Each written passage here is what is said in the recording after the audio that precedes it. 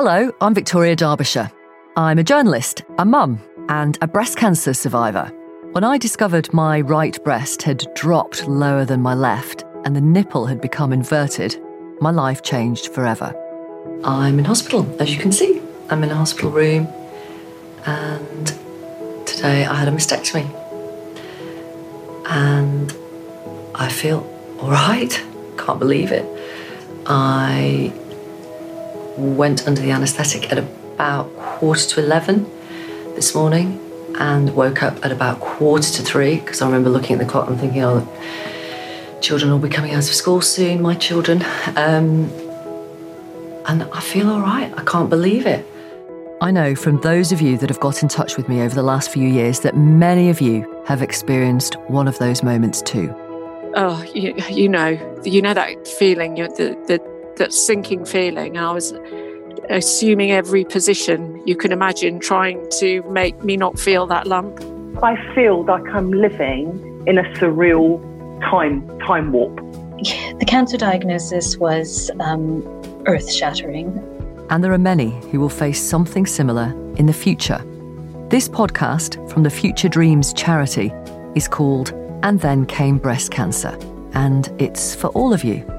It's also for the families, the friends, the oncologists, the nurses, the carers who love and support you. This was me after my very last radiotherapy session. I feel elated. I feel liberated. There are so many people I want to thank, and most of them work for the NHS. The diligent and utterly charming radiographers who I've got to know over the last few weeks. The brilliant oncologist who will review my treatment in a few weeks' time. The registrars, the anaesthetists, the nurses in the chemotherapy ward who was such a laugh. The wonderful breast cancer nurse, Utra. The amazing surgeon who I go and see again in the summer, and hopefully he will say, well, logic would dictate you're cancer-free now, but I'll see what he says at my appointment in the summer. We're going to talk honestly with people who will share what they've learned so they, in turn, can help you. Honest, yes. Truthful, yes. Using plain English in simple terms. But we're not going to be gloomy or despondent. No tears have actually been shed for a diagnosis of cancer. Sorry, Corinne, you haven't cried since getting the diagnosis? No, not at all. I haven't shed a tear. Normally, are you an emotional person? Oh, I cry at cowboy builders. We won't sugarcoat anything. I know that no one is guaranteed a happy ending to their story. But we will find out over the weeks and months ahead just how bright the light at the end of the tunnel can be. How did you find out that you had breast cancer? So I was going to bed on a Sunday night and getting undressed in the bathroom. I think I'd had a bath, and I just looked in the mirror and my right breast was about 2 inches lower than my left. Oh, I have a boob lower than my other boob. Do not worry. Okay. Has it always been like that? Pretty much. It's been like it for a long time. Yeah. So that's your normal. When I was in that castle in Wales doing I'm a Celeb, I had a chat with Jess Plummer, the former EastEnders actor, about the day I knew I had cancer. So many people got in touch with me after that show to say that they too hadn't realised that there isn't always a lump to suggest that you have a symptom of cancer. I've never had that conversation before in my life with anyone. It's an honour to feel like she could be that open with me. Whereabouts on your breast was it? All over. It was disparate. It wasn't a lump. It was like, how would I describe it?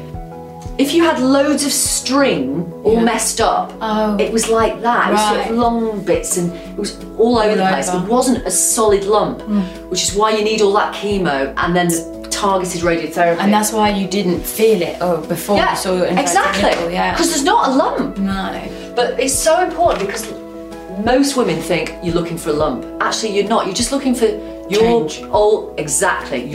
breast looking different to how they normally look. Right. Do you know what I mean? But if you get it early, it's totally doable. I said to Jess that reporting symptoms really early is so important. She said she'd make sure her daughter would grow up knowing that. And Then Came Breast Cancer is for every daughter, every mum, every sister, grandma. the men in their lives and their families. During this series, we'll try to cover as many areas as we can, although even if we did 100 episodes, we still won't be able to cover everything. I learned really early on that what happened to me is just my story. There may be similarities, maybe aspects of my feelings and emotions and my treatment that will chime with some of you, but my story is just mine, as yours is to you.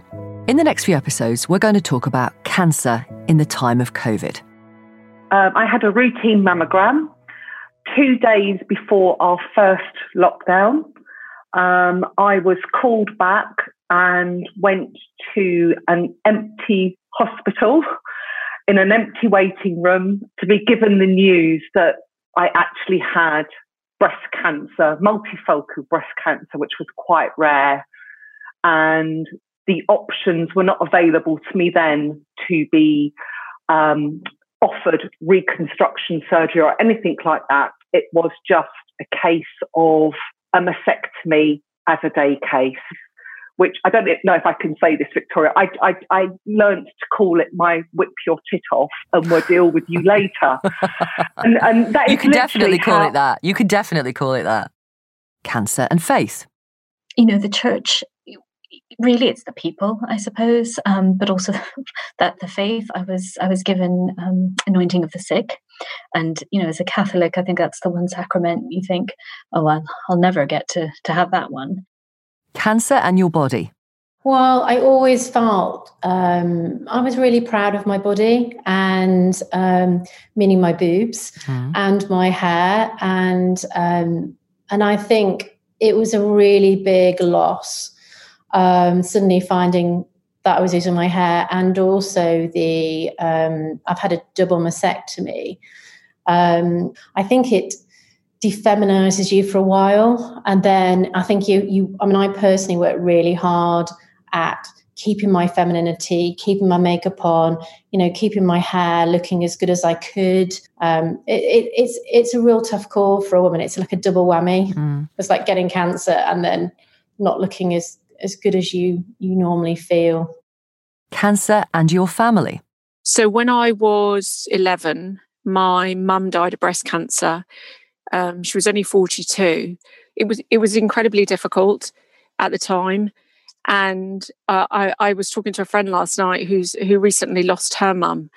And I was saying to her, I don't know of any age where it's good to lose your mum. But 11-year-old, it was really tough. And has it had an impact on my life? Oh, 100%. And when somebody dies of a cancer where there is treatment and we've moved so far now, far forward. And so me having the diagnosis so early is, because of my mum.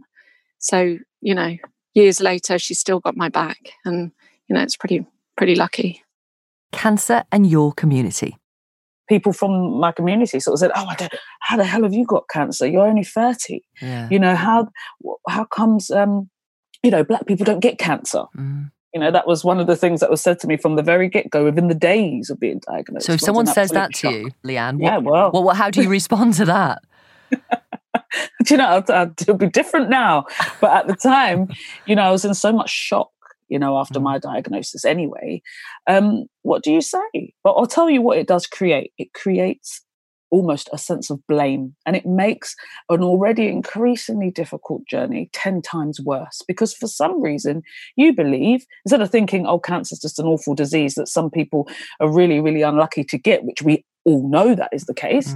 No, it's for some reason, you almost feel like, oh, I'm to blame for my cancer. I've done something wrong. Cancer and work. When I first got diagnosed, it was one of my first thoughts. I'd worked so hard to get to the position I was in within the police. And so I actually text the Deputy Assistant Commissioner and the Deputy Commissioner saying, please don't write me off. I'll be back. I'll be, this is treatable. I'll be fine. And they were amazing. This is the Metropolitan Police. Yes. Yeah. I had a welfare officer allocated to me, and they kept me up to date with everything that was going on at work. They kept my position open and just put someone in temporarily. and while I was still off, I was having radiotherapy. They supported me for promotion. So when I got back to work, I was still having immunotherapy, but I sat the board for chief superintendent and passed, and was promoted within 4 months of returning to work to detective chief superintendent. And I haven't even begun to scratch the surface, have I? There are so many stories to tell and so many experiences to share. And somewhere in there will be something that might help you. Maybe it will be an audio equivalent of the light at the end of the tunnel. Do subscribe to And Then Came Breast Cancer, brought to you by Future Dreams. Now, this is a charity that was formed by mother and daughter Sylvie and Danielle, who were both diagnosed with breast cancer and wanted to make sure that nobody should have to face it on their own. Really, really sadly, they are no longer with us, but they would have loved the idea of this podcast. Sharing your problems, sharing your experiences, talking through some potential solutions, preferably over a cup of tea, was a philosophy they held dear. And I'm not going to argue with that. You can find out more about Future Dreams at futuredreams.org.uk. I'm Victoria Derbyshire. Thank you so much for listening.